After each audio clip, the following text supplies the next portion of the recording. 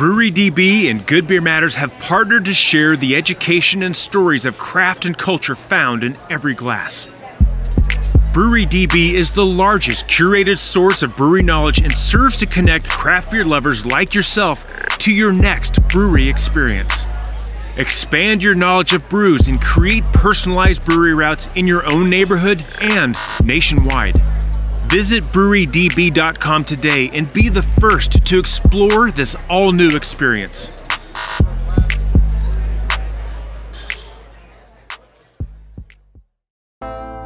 My name is Jeremy, and this is Good Beer Matters. I'm bringing up faults in this beer that I'm finding, and he's like, "You've just ruined my entire experience." What we're really asking people to do is just experience the world in greater depth, or just pay attention more. That's a lovely thing to bring to our children in our lives, right? To just say, "How are you experiencing this?" You're never wrong with your painting or your picture. It's you. Many of us often struggle with how to describe the overall experience of flavor, aroma, and mouthfeel. But what if we could come up with better descriptors as well as a work of art worthy of using as a label on a bottle in one fell swoop?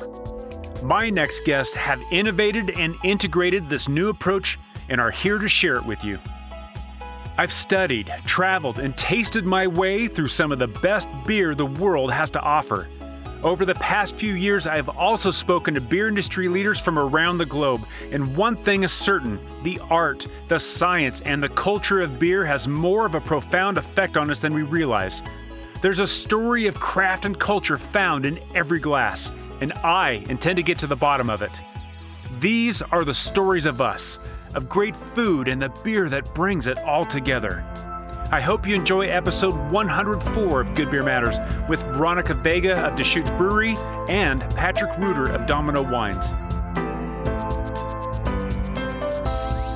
Thank you so much for coming on to the Good Beer Matters podcast. I mean, this when I first saw Veronica, when I first saw you in Austin, and you were giving this talk about shape tasting, I was thinking, what in the world is that? And I realized you were talking about a problem that really most of us acknowledge only when it's kind of pointed out, that the difficulty we have, and so I'm really looking forward to that. And then of course, Patrick, you are the innovator of this new technique, and so I'm really looking forward to diving that. First of all, thank you for coming on to the Good Beer Matters podcast. Great to be here. Thanks, Jeremy. Thank you so much. Can we start just with simple logistics? And Veronica, I'll ask you to start first. But who are you and what do you do? I'm Veronica Vega. I work at Deschutes Brewery, creating new beers for our future beer launches. So I'm director of product development. I've been here for about 16 years and have worked through in production in our pub brewery, building recipes. And so now I work kind of in between that brewing and marketing, just putting together new products for the future. I'm also a part of our sensory panel where, and I've been a part of the panel for, almost as long as I've been here. I would say probably 13 years on the panel. And so that's my interest in shape tasting, along with I also love doing art. And so meeting Patrick and getting to bring this over to the beer side was really, really exciting for me. That's cool. Patrick, who are you and what do you do? Well, I am the owner and winemaker, along with my wife, of Dominio Floor Wines in Carlton, Oregon. And I've been making wine, on and off. Well, actually just on for about 25 years.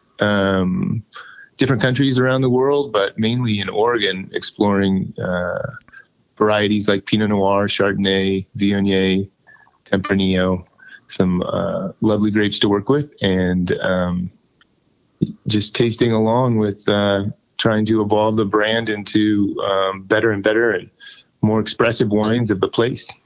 And I do have to say, I don't always drink beer, my friends. When I have wine, I am particularly in love with the Spanish iterations of wine, and especially even more particularly those that are coming out of Oregon, ironically. The Tempranillo, the Viognier, I guess that's not really Spanish, but those are some of my favorite wines to drink when I'm not drinking beer. Excellent. Well, we'd love to have you anytime. We can sit down and drink more Spanish wines together.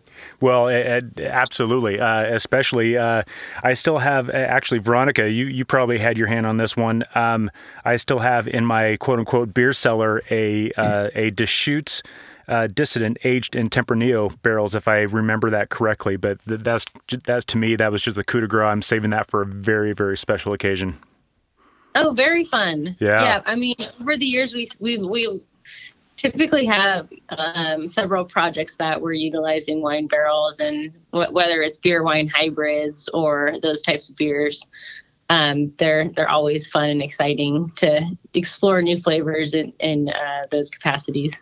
Which it kind of speaks to the idea that you don't have to plant your, to use the phrase I used earlier, to plant your flag on one side or the other. I mean, we know we know that we all partake in equal shares of what's available to us. We know that craft beer drinkers also drink wine and spirits and all this other stuff. And really, what it comes down to is not necessarily beer. Even though this is the Good Beer Matters podcast, it should be the Good Flavor Matters. I mean, when we talk about flavors and the experience and what comes out of it, I find that particularly motivating and the kind of the purpose behind all of this stuff. So I love that we have both beer and wine here together talking about the same thing. Totally. Yes, and friends too. Absolutely, because we're all going to drink each other's stuff. I mean, that's just being neighborly, right? You know, so. Right. But to kind of kick this off, or kind of kick off this conversation about tasting, about the flavors, whether it's beer, whether it's wine, I've spent a fair amount of time diving into the deeper reaches of the beerosphere, and what I'm learning is most people can taste things. I mean, we all have a genetic predilection to being a better taster or not, or tasting this and not, and that's something that we can't really control. But for the most part, people are good tasters. We've been tasting all of our life. It's kind of like saying, well, I'm not a good walker. Well, you've been walking almost your entire life. Mm-hmm. And so really what it comes down to, from my experience, is knowing what you're looking for when you're tasting something, and particularly the vocabulary. It's people don't have the vocabulary to describe what they're tasting. What's your experience? What do you make of that? Yeah, I agree. And it's the vocabulary, and then it's the confidence even to say it out loud. And just thinking like how people gain confidence. They're always wanting to know, when I talk to others that might be having a hard time getting the words out, they want to know if they're right, because that's what confidence is, right? You try something, you were right. You try it again, you were right. Now you're confident. And we don't have that in sensory that much, because it's like, you might be on the right track. You might have most people tasting a certain thing. And so that's as close as we get to right when it comes to just describing flavor. When we're talking about off flavors that we can actually quantify, in the lab, then there are some right answers there. But when you're just kind of in dialogue, people don't have the vocabulary and the confidence to speak through. So they'll hang back, right, and wait for the experts to say something, and then it'll trigger something in memory or whatever experience. And I said, yeah, I get that too. Yeah. Oh, I definitely get that peach and tobacco. I must have a good palate like the professional up there, right? Yeah, I often find that just in my own tasting and sensory work, triangulation, where I've not quite nailed it down, but if I can get like maybe 3 or 4 different descriptors around what I'm kind of sensing or tasting, it really helps me. If I'm not just right, I'm going for coriander, but coriander's not right there, and so I'm kind of like I'm kind of, dancing around it and get 3 or 4, even though that isn't exactly what the descriptor should be, but it gets me in the neighborhood. And I think that's good enough for a lot of time, just being in the right neighborhood, not exactly being spot on with, this is the chemical formulation and this is the signature that we're looking for aromatically. It's better just to have fun a little bit with it and kind of triangulate and say, what is it here we're playing with? Well, and that's that's a perfect example of why I love talking to Patrick, because I'm like, there's always takeaways. Like, that's great. I want to bring triangulation back to my neck when I can't spot something. And that's great because when you talk to an average drinker, an average beer drinker, for example, and you say, what does the IPA taste like? And commonly you'll get something like, it's very citrusy. Well, that's great. Tell me more. And so I've been of the brainwashing that we need to know, what kind of citrus? Well, I'm getting Meyer lemon and I'm getting navel orange. Well, what part of the orange? I'm getting the flesh, the pith, or the zest. And is it ripe? Is it underripe? Is it overripe? To try and be as specific as possible. But there's kind of a bell curve there. I mean, there's a diminishing return. At some point, you can get just really absurd with that. It's like I'm tasting 2-day-old lychee on a rainy winter day. Just a couple blocks from Pike Place Market. It's like at some point you're like, okay, come on, man, you're just making stuff up now. But you're romancing it. You're romancing it. I mean, there's your rainbows and unicorn farts only tell you so much about what something tastes like, but we are trying to be as specific as possible. But when you get to the point of saying like coriander, you brought up coriander. A lot of people may have experienced coriander before or cardamom, but how do you describe those flavors to someone who doesn't know what they taste like? Exactly. And that's so interesting to me. Experienced it. Yeah. And frankly, when I think of cardamom, if I try and describe cardamom to someone, I'm thinking, well, have you ever had Fruity Pebbles cereal? To me, that tastes like cardamom, but I mean, you get the idea. We're trying to relate it to something else.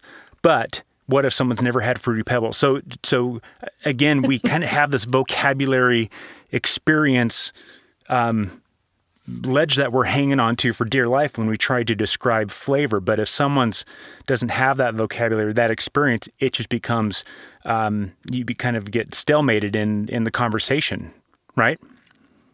Yeah, I think that's a great point, that what we're really asking people to do is just experience the world in greater depth, or pay attention more, because we've all had a rotten pineapple, or we've all had a green pineapple.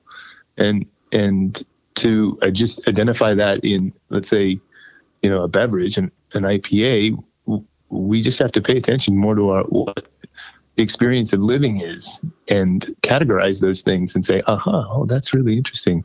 Ripe pineapple has this sort of character, and I can see that now in other things. But I guess what we're asking people to do is just pay attention a little bit. It's fun to pay attention. It's an awesome thing. We're in this world with so many senses and so much to really explore. It's a nice question to pose to people. Hey, why don't we pay attention? Yeah, totally.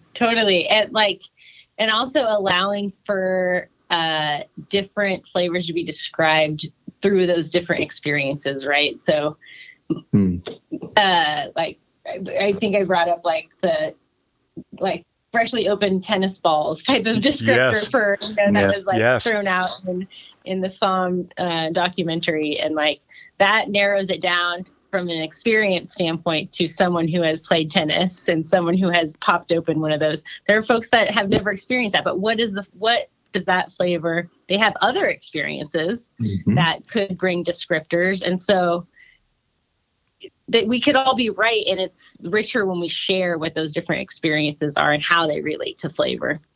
And thank you. You're segueing to the very next kind of point I wanted to get to is now we're talking about a kind of a cultural, maybe even economic experience. I mean, I know what freshly opened tennis balls smells like because I've experienced that. But what if you live somewhere where there wasn't a tennis court for 100 miles or I think I had a conversation with Dr. J once talking about like fresh hay. I mean, if you've lived in a city your entire life, you probably don't know what fresh hay is.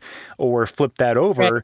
You don't know what the dank, dirty smell after a rain in a downtown urban city smells like unless you've experienced that. And we could expand that further on.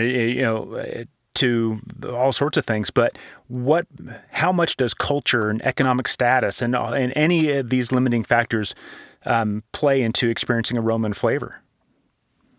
Human beings have used the power of storytelling for millennia. We use stories to educate, motivate, and inspire others to lead better lives. If you're a business in the beer industry, we can use the power of story to better serve your customers. At Mountain Sea Media, I help you tell your story and keep your brand on top of mind. Mountain Sea Media is your resource for engaging, multimedia beer content. Contact me at jeremy@mountainseamedia.com to discuss your next project. After all, it's your story. I'll help you tell it.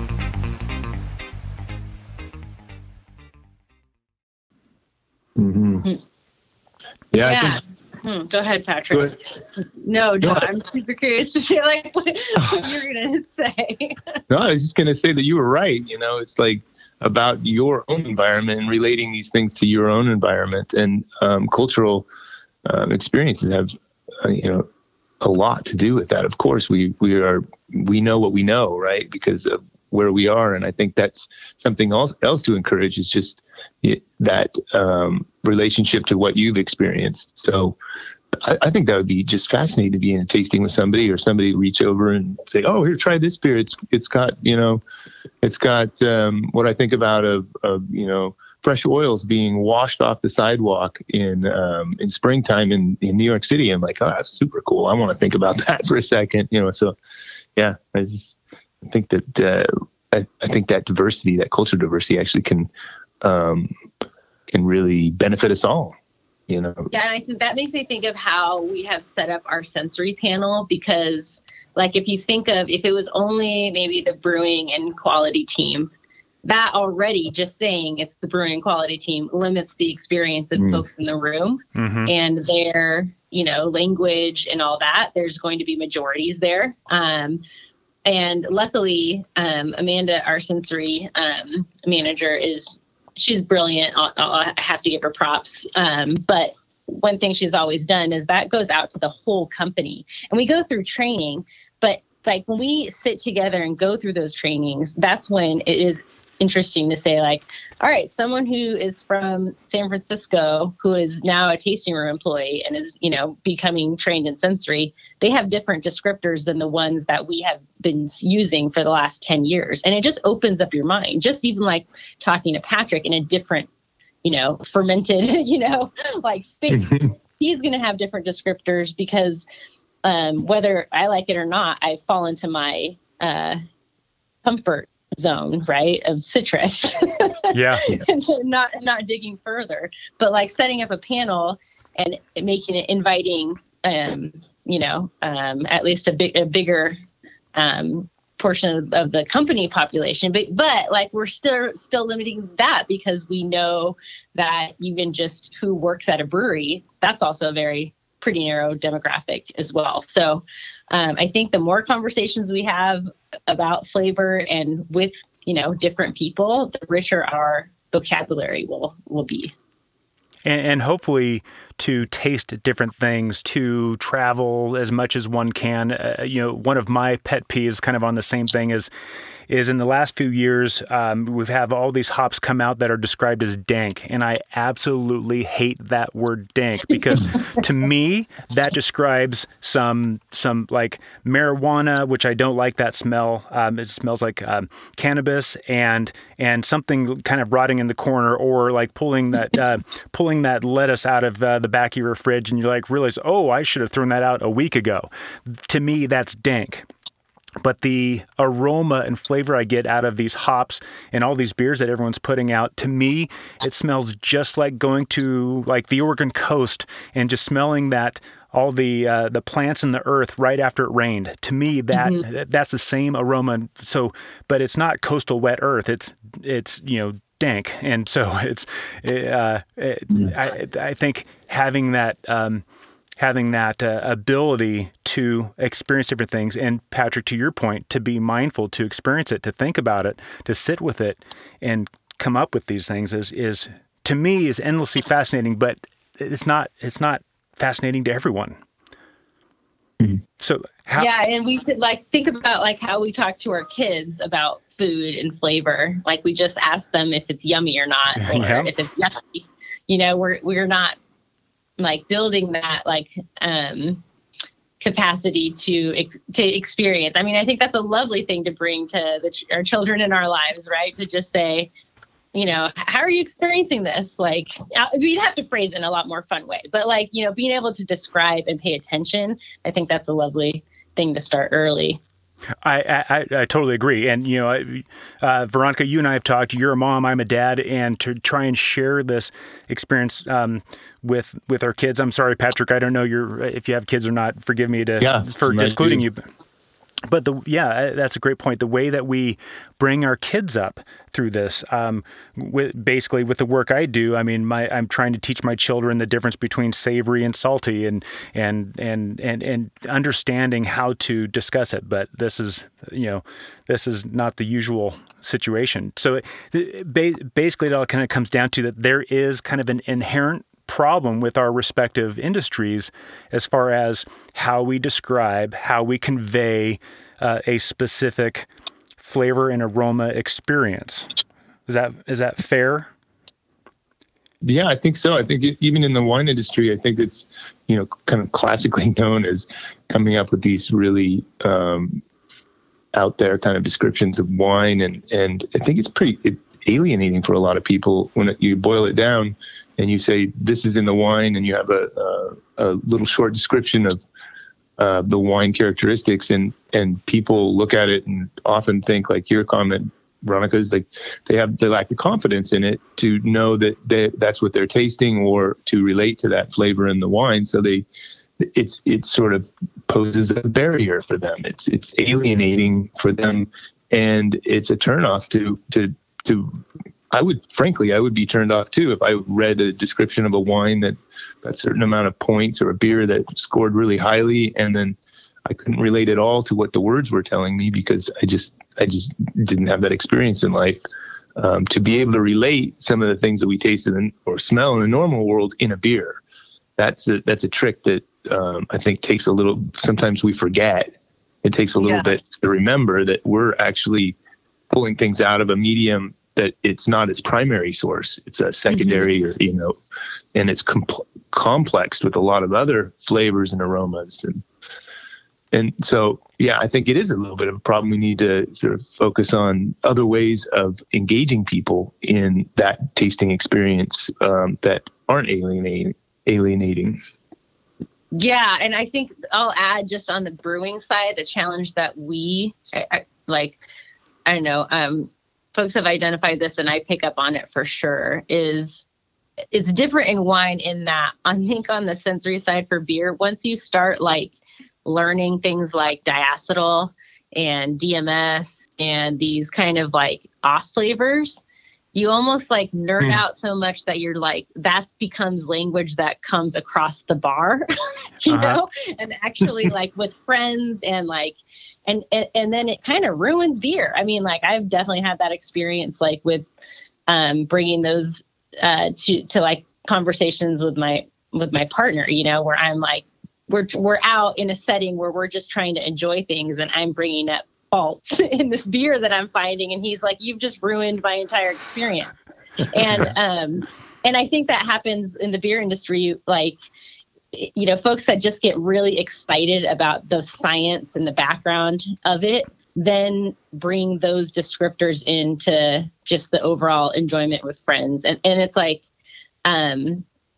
maybe it's a confidence thing because you're like, I know this and I want to share this because it's part of my passion. But like, you know, I think moving outside of like the off flavors and the science behind it. And like, I think that's where the wine industry does a really good job. Like the winemakers know what's off, but they're not transferring that information across the bar per se. Well, and there's a couple issues there that I've experienced, you know, I've been guilty of, and I've seen other people do it both in beer and wine. One is if you detect diacetyl in one sample of beer, then you have a greater likelihood of detecting diacetyl in the subsequent samples of beer.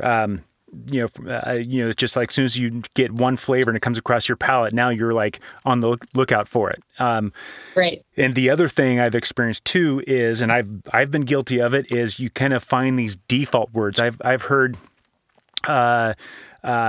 people in the wine industry just kind of rely on tobacco and earth and mushroom and allspice. And I've heard people in the brew industry, myself especially, it's bready, caramel, dark dried fruits, citrus, and all and every hazy IPA. Oh, there's pineapple and mango and papaya. You know, it's almost like we've learned to say some fancy words, but we're not connecting with the experience like we once did because we have this vocabulary. So now we're resting too much on the vocabulary.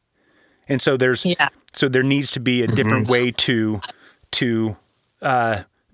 develop a relationship with a liquid and a different way to communicate, because sometimes I've noticed for me that, you know, the verbal communication is failing. Mm-hmm. And hence enter shape tasting. Nice segue. Nice segue. Well, it just this is why I was so fascinated by the topic, because I've been suspecting, you know, there's it's not a perfect system, but I didn't know what was. But I know that I can listen to a song and it can communicate something very, very deep to me, but you know, I have no idea what it said. It's a completely different way of communicating.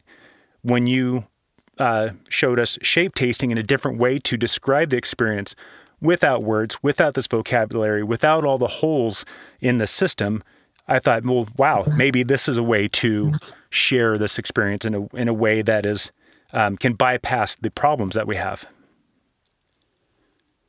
Yeah, I think even culturally, we seem to be kind of moving more to a visual format rather than a language based.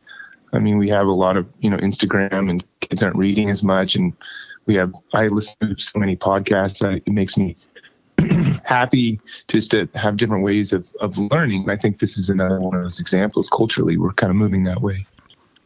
Well, so tell me, what is shape tasting? And Patrick, how did you create it? I think initially my brain is just wired kind of strangely. So it comes out of a different, I grew up dyslexic. I'm still dyslexic, but I think it kind of comes out of just a way the brain sort of tries to process information. Is actually the very first time I tasted a kind of a high-end Bordeaux, I think it was 19 years old. And I didn't have any language to describe it, so I drew a graph. Oh, wow. And over the intensity. And I didn't think about that experience for a very long time. You know, like 15 years later, I was like, oh, yeah, I do remember. That's how the first experience was. And I think one of the initial parts about shape tasting is recognizing that time is actually the structure. I mean, we're great time-based beings, but if you think about your experience in relationship to time, I think a lot of people think about a beer or a sensory experience as a block, as a kind of a unit. It has these components in the unit. And when you deconstruct that a bit and say, okay, let's try to place where those things are over time, So this is 0 is the initial starting point, and then we move. Maybe it's 30 seconds. Maybe it's, we're still having sensory experience for a minute, and we can start breaking apart the time units to say what's happening in the first 2 or 3 seconds, what's happening in the mid, and then some of the language that we use naturally starts making more sense, like the mid palate, or the finish, or the approach. Some of these words that, that we naturally use are kind of time-based words. So I think that's the first structure, is the x-axis. It's got to be time. And I think that's the initial starting point for me, at least with shape tasting, is breaking that time out. And then you go into sort of elements or symbols. So sort of round shapes are things that are associated with fruits or sweetness or things in the world that kind of, it's really hard to think of a fruit that's not round, in some way. Even a banana, if you slice it, it's round. In beer, we have the same sort of things as wine. We have these elements of sweetness or roundness, or and whether they're associated with unfermentable sugars or residual sugars or things that, the chemistry will belie, I think we still all sense that sort of round shape as associated with sugar. And then you can break it down in wine. For example, we have acidity is a pretty big thing. Same with beer, and that's sort of this traveling agent, this line that pulls you further along. It's like an arrow. It's so you can start saying, okay, well, I start this beer with a really round shape, but then I move into more of an acid-based shape. So the mid palate seems to be more acid. And beer, you have all these fascinating things with carbonation, where you have, and you have these sort of bitter elements that are really, you play with in big ways, with hops and those bitter agents and elements come up in different parts. And, you can either finish really heavy with that or put it in a different part of the palate. And that shape is a really interesting shape to me too. In my mind, it's kind of looks like a really prickly letter K. It has these sorts of like spikes that come out of it, and it seems very distinct. And yeah, that was super fun to take the shapes that you had already started out with and then add those. Okay, well, hops obviously aren't in wine, so we need to find a shape for hops and bitterness. And yeah, that K, that kind of asterisk, because even in some beers, the bitterness isn't all just forward, it's backwards too.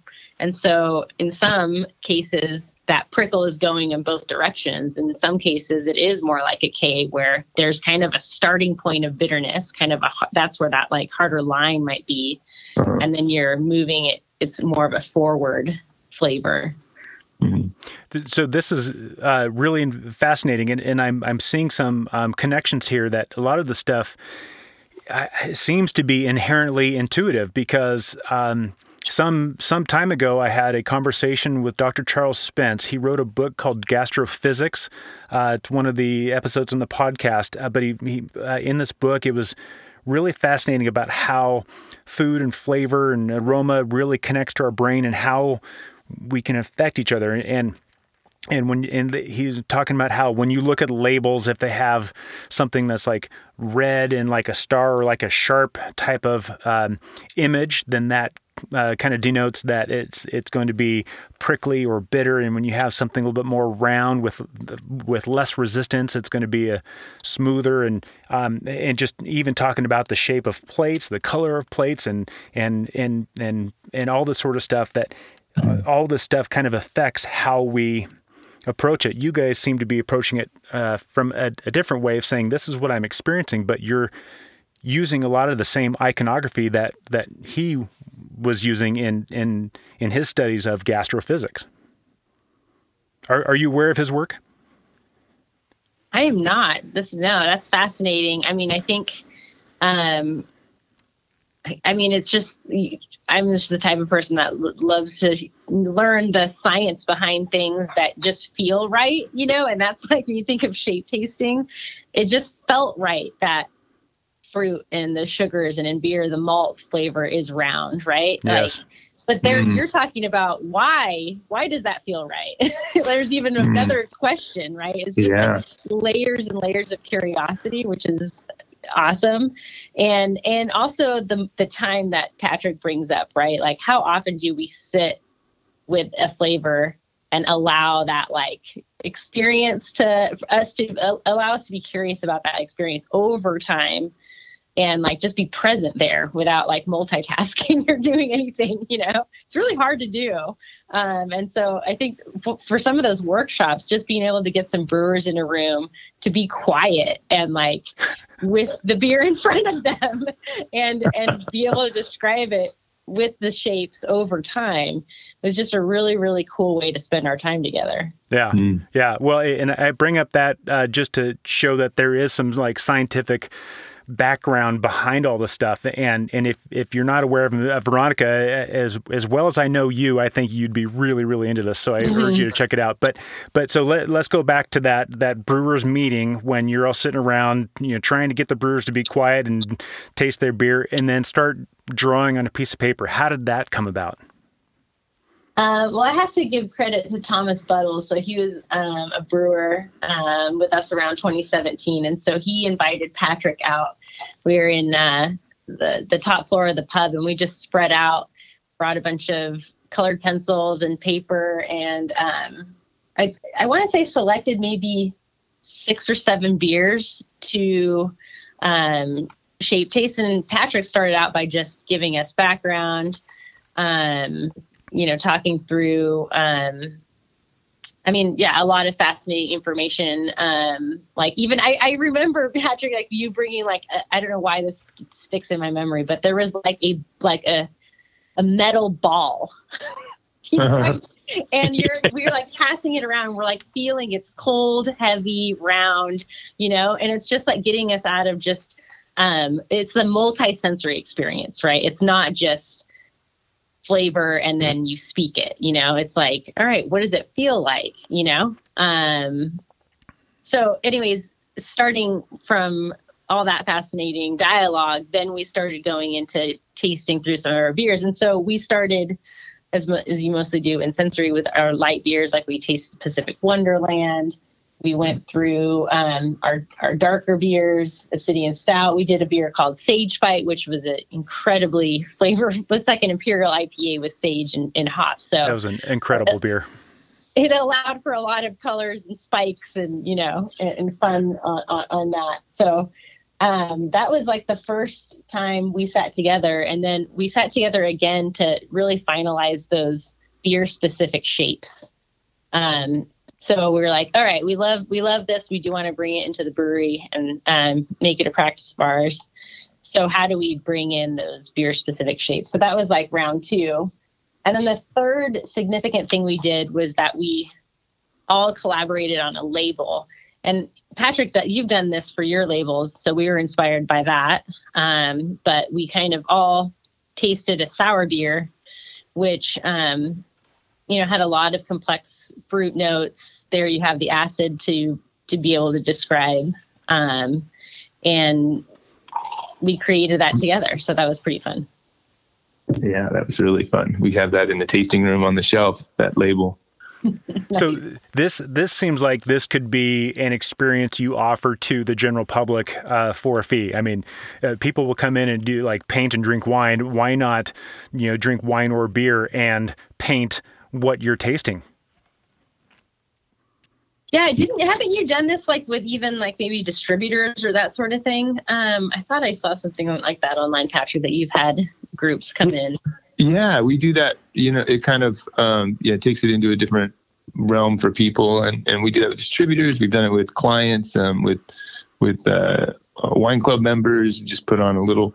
I mean, it's kind of intensive, but it's fun. It's really fun to get. You got to get all the pieces there, the paper and the pastels and colors and go through the whole thing. That people really engage with it, and some people, I mean, it's immediate. Like you, Veronica, is just kind of like it intuitively makes sense immediately. And they're like, oh, well, that's obviously that one, and that one is this one, And I'm actually looking at those drawings from that day, Veronica. I'm at Sage Fight right now. I'm looking at these shape tasting.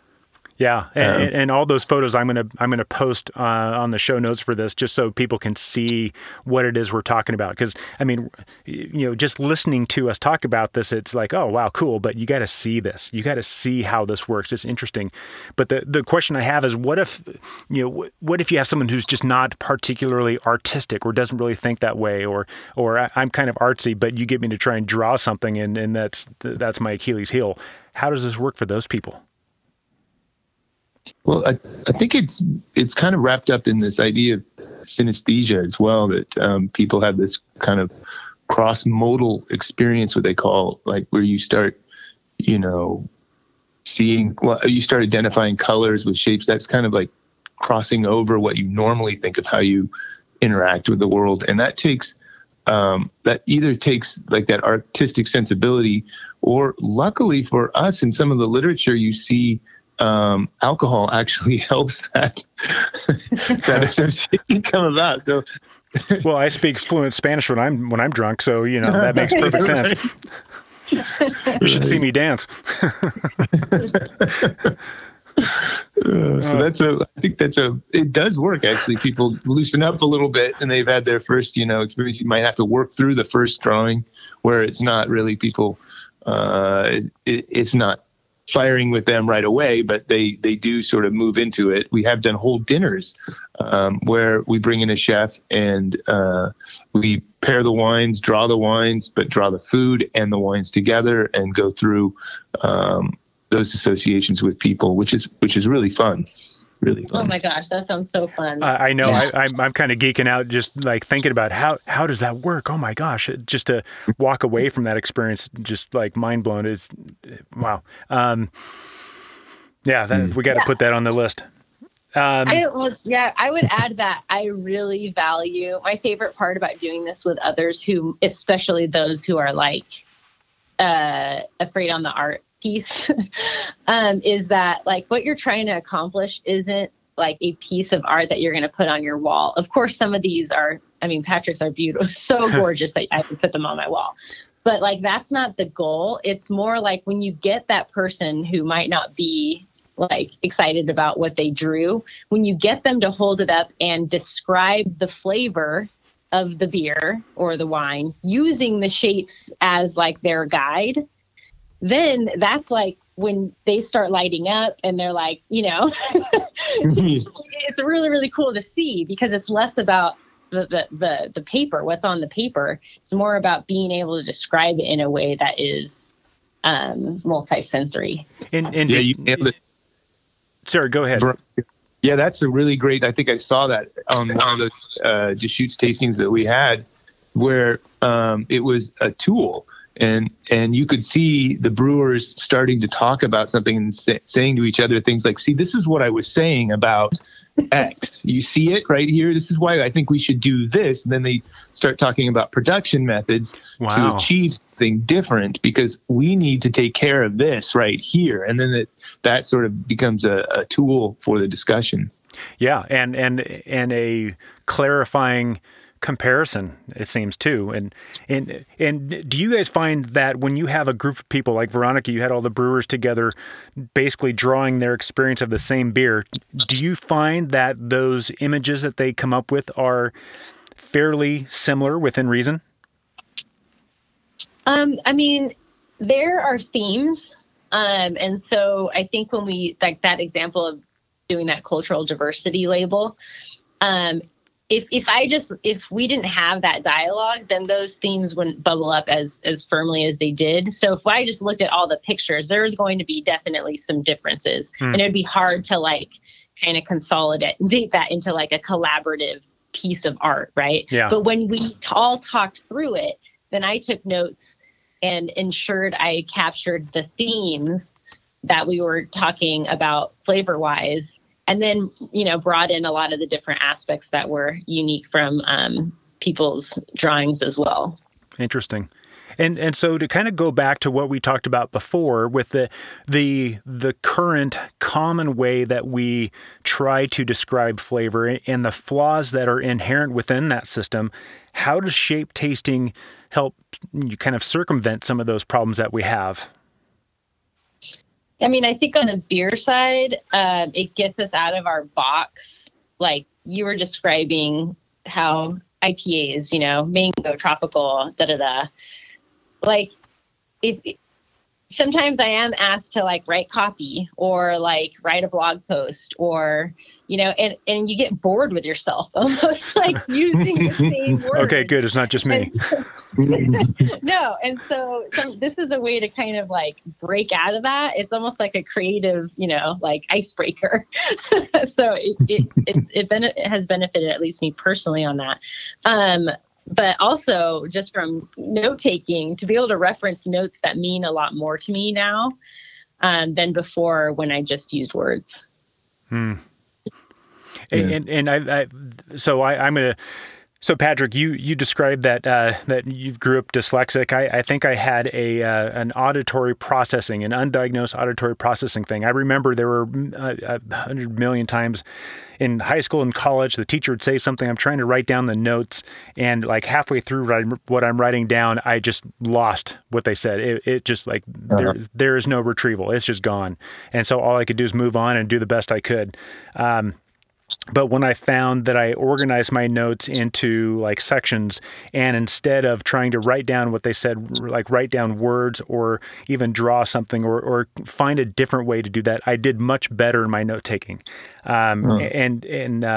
I'm this conversation kind of reminded me of that, where whether we're getting bored with it's bready, it's caramel, it's citrusy, to break out of our box, to be able to show a visual representation and have a conversation of that about process, about trying to tap into a different part of our brain, or just flat out, it's like, something new and exciting to try.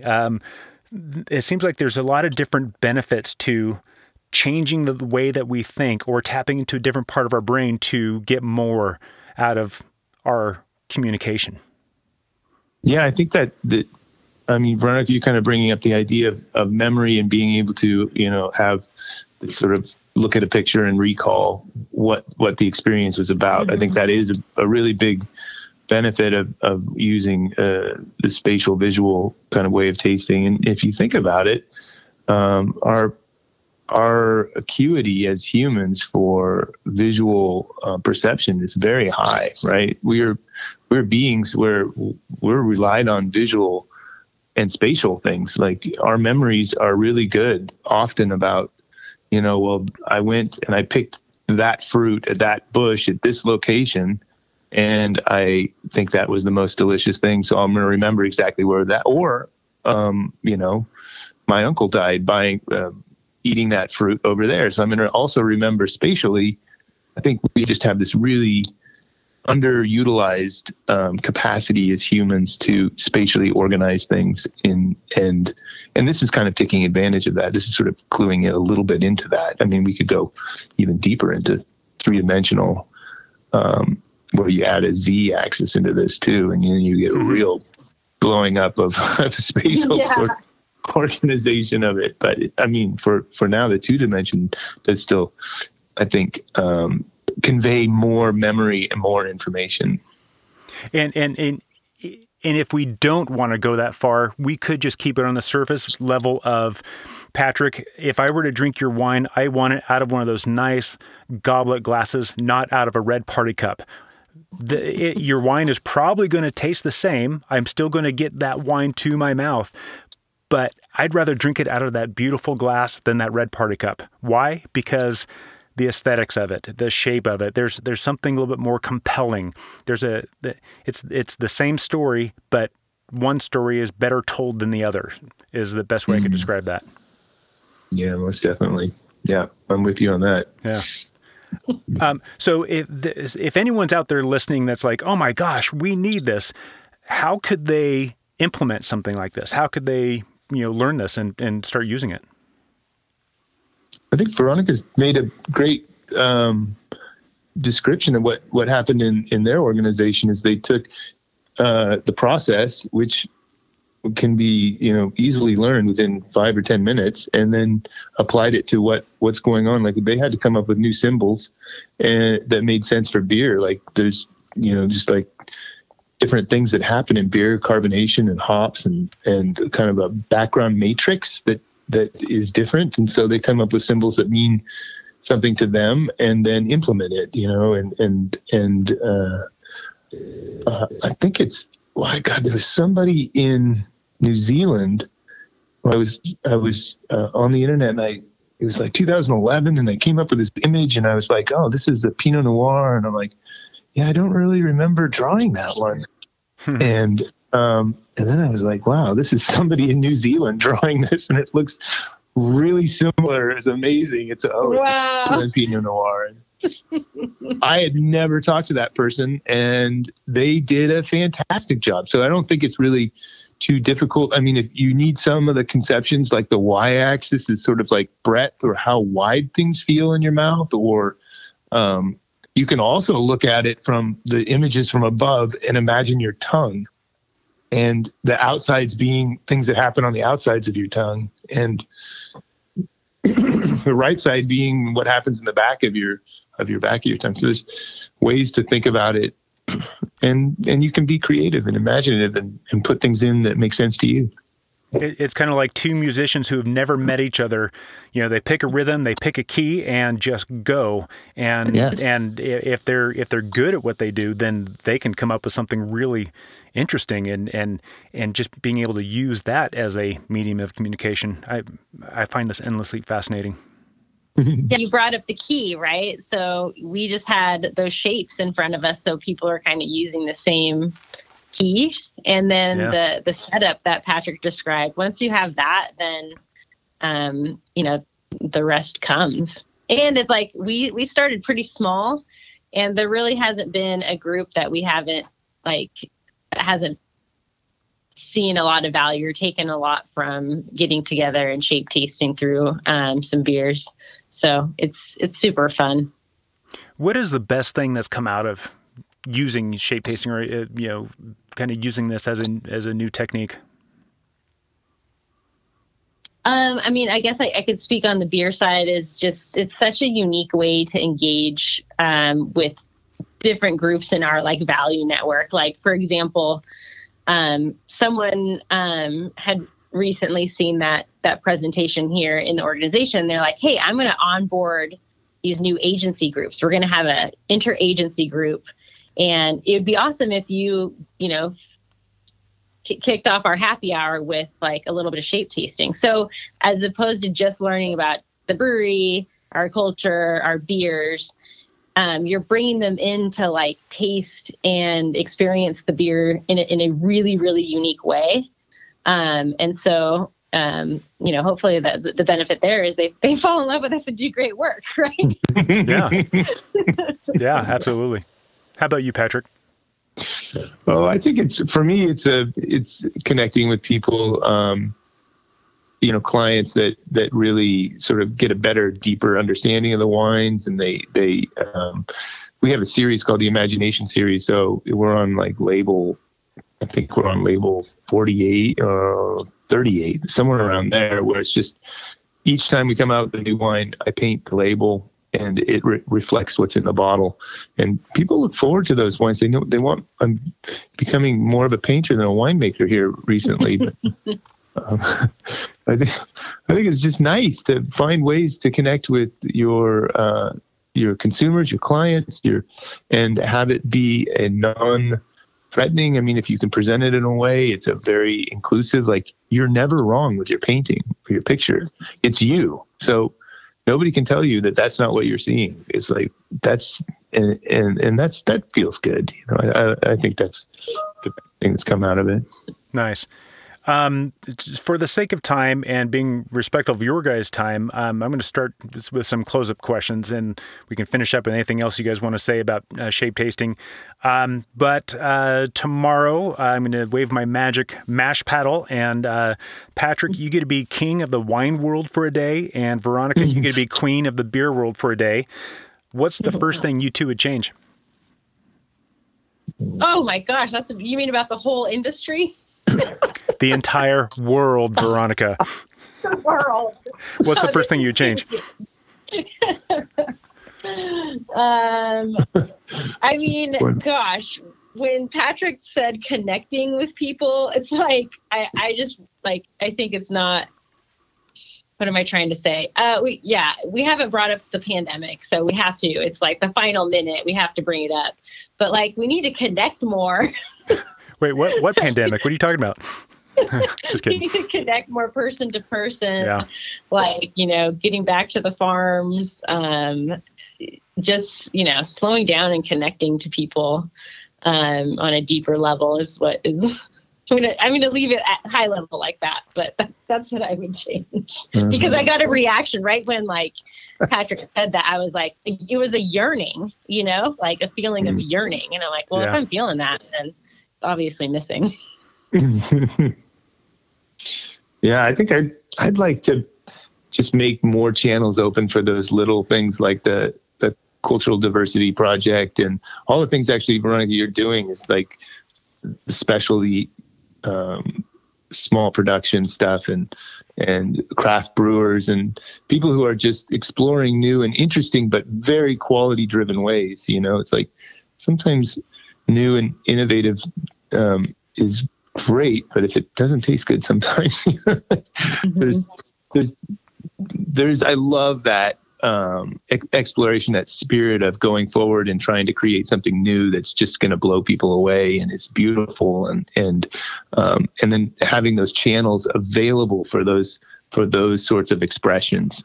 I think it's like seeing some languages in the world go away, it's not spoken anymore. It's those that sort of thing. Yeah, interesting.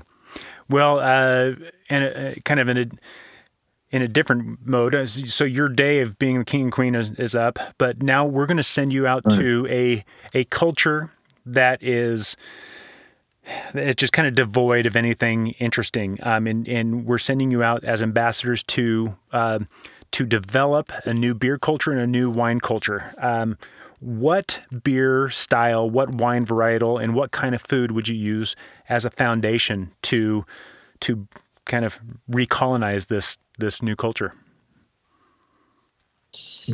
I mean, my immediate thought was it just feels like it has to be an IPA because a citrusy one. Like you're like craft beer, like then you do have to talk about hops, and you do have to, because they're front and center in that beer.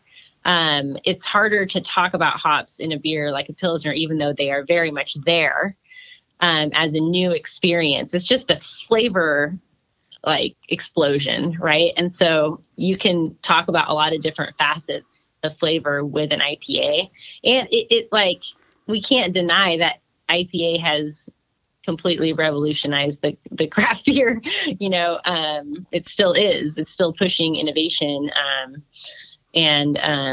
So I just have to go with my gut feeling. And that's what it was. Perfect. What about a kind of food to go with that? What would you use to say this is our starting point? Oh God, food.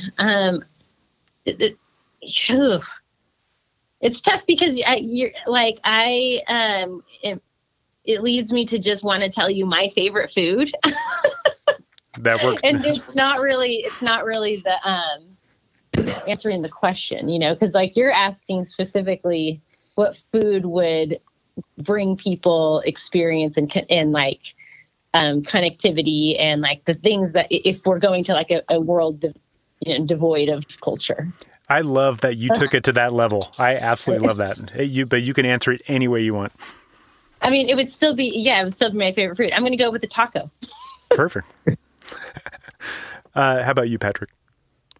Oh, I think that, I would probably be berated by my peers in Oregon if I didn't say Pinot Noir, but really what I would say, and it is a lovely wine to experience wine because it does have a lot of nuance, and you're starting from a nuanced perspective instead of, what they say is Cabernet will knock your socks off, but Pinot Noir will slide them off. That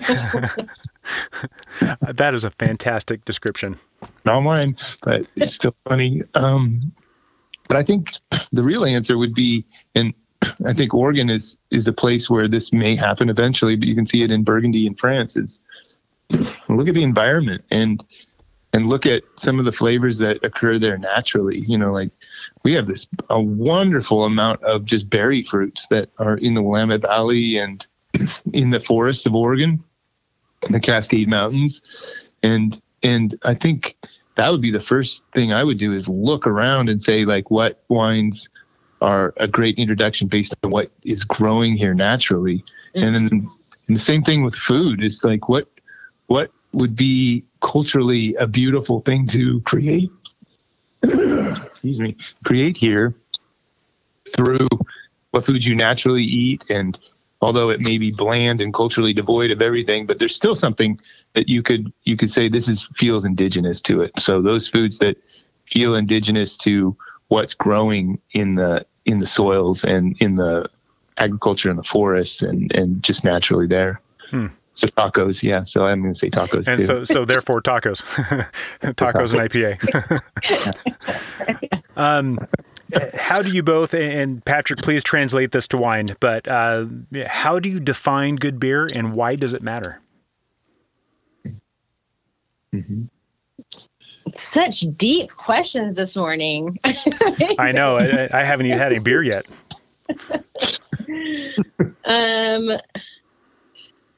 Well, gosh, it's hard for me to get beyond like the professional side of things. But I will for a moment and be like, I mean, good at its basic is that it hopefully will bring people together. There's a reason to drink it with others, and that it brings, joy to that time. It might even connect it to the memory of being together and the conversation that bubbles up. I mean, I think beer and wine are both, catalysts for that type of gathering thing. Mm-hmm. So that's at its basic level. That's why, that's what good does. And I think the reasons are obvious. Outside of that, on the technical side, that's just so much more boring, because then you're like, oh, you're looking for flaws and, you want people to feel good. So you don't want things to be like unfermented and all these things. I guess it still goes back to the experience. How will they remember it? Yeah. So feel good, taste good, do good. And I think that's perfect. I think that's perfect, because there's a few flaws, quote unquote flaws, in beer that actually conjure some really good childhood memories. So it's like, well, what, is it really that bad? So how about you, Patrick? How do you define good wine, and why does it matter? I mean, I'll just start from like a visual shape tasting. It's like this nexus of all the components that make up a good wine in balance. So you have the fruit, but you have the acidity, and you have a structural tannin, and the way those things kind of integrate and play together is this kind of, we call it, sometimes when we get a good wine, a good blending session and we're done, we say, oh, that's overbalanced. That one's just too balanced. It's just, it's kind of a joke about its beauty, but I think that's the kind of quality standpoint you start from. But I think also that whole feeling of somebody said it once, maybe it was Michael Pollan, but maybe he quoted it. It was something like, it's not got to taste good. It's also got to think good.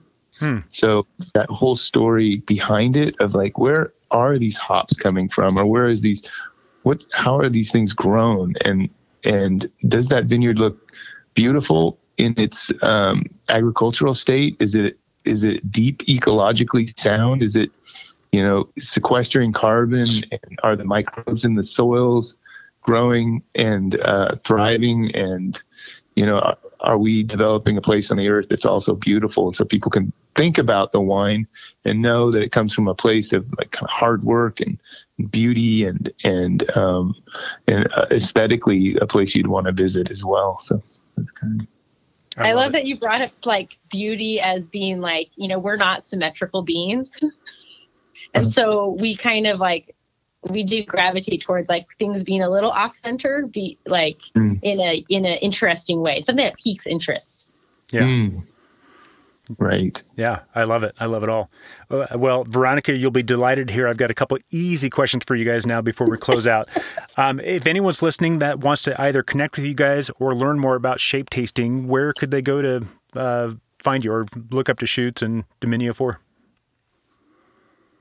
Oh, easy. Yes. Our website is www.deschutesbury.com. I think we have a blog post on the cultural diversity piece. But I'll let you, Patrick. I know there's been other writers that you've talked to where they've written blogs on really diving deeper on what shape tasting is. But thanks for the opportunity to plug. But that's where you could find us, and we have a beer finder. So if there's beers that you want to locate, that's where to go and hear more stories, read more stories, I should say. Great. Yeah, you can find it on your shelves in anywhere you buy good beer, right? But it's going to be a little bit harder to find Dominio, but you still can. You can go on the internet at dominiowines.com, and there is a link to a store so you can buy any of the labels and taste and look and feel for yourself. We'll deliver it to your door happily. That's one of the good things about the pandemic, I think, is people are much happier and having things presents arrive on the door and say, oh, look what we're having tonight. Yeah. Lastly, do you have any final words you want to share or any calls to action for anyone listening? Okay. Well, I mean, I if it's the final thing, I definitely am going to skirt that for a second by just thanking Patrick, because he's been so generous with sharing this technique. And it's also, we talk about diversity, and that shows like what neurodiversity brings to conversations and things like this. And so I've just been delighted to be a part of what the shape tasting community that he started. So just I have nothing but gratitude. So thank you, Patrick.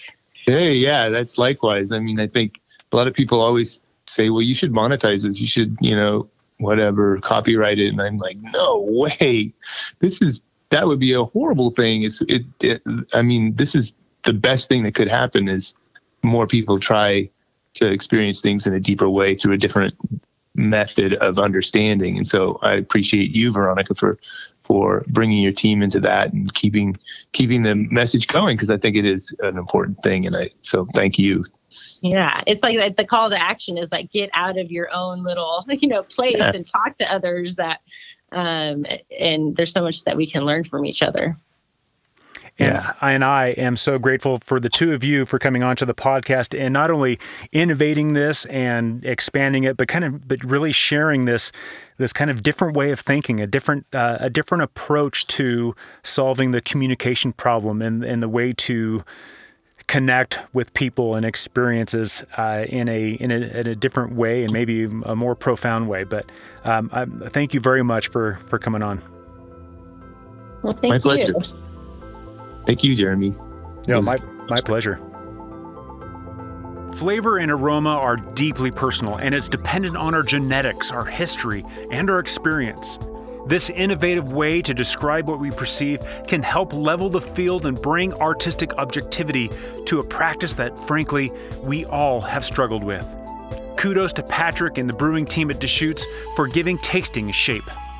In the next episode, we talk to a doctor of beer about the emerging beer niche that includes NA, CBD, and THC.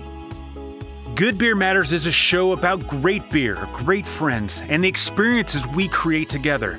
But it's also about better beer education so you can level up your game. So if you're a beer and food professional or even a beer enthusiast, then please subscribe to Good Beer Matters podcast and go to goodbeermatters.net for more resources and next steps. After that, grab a beer, hang out with your friends, and let the world open up. Thank you for listening. Cheers.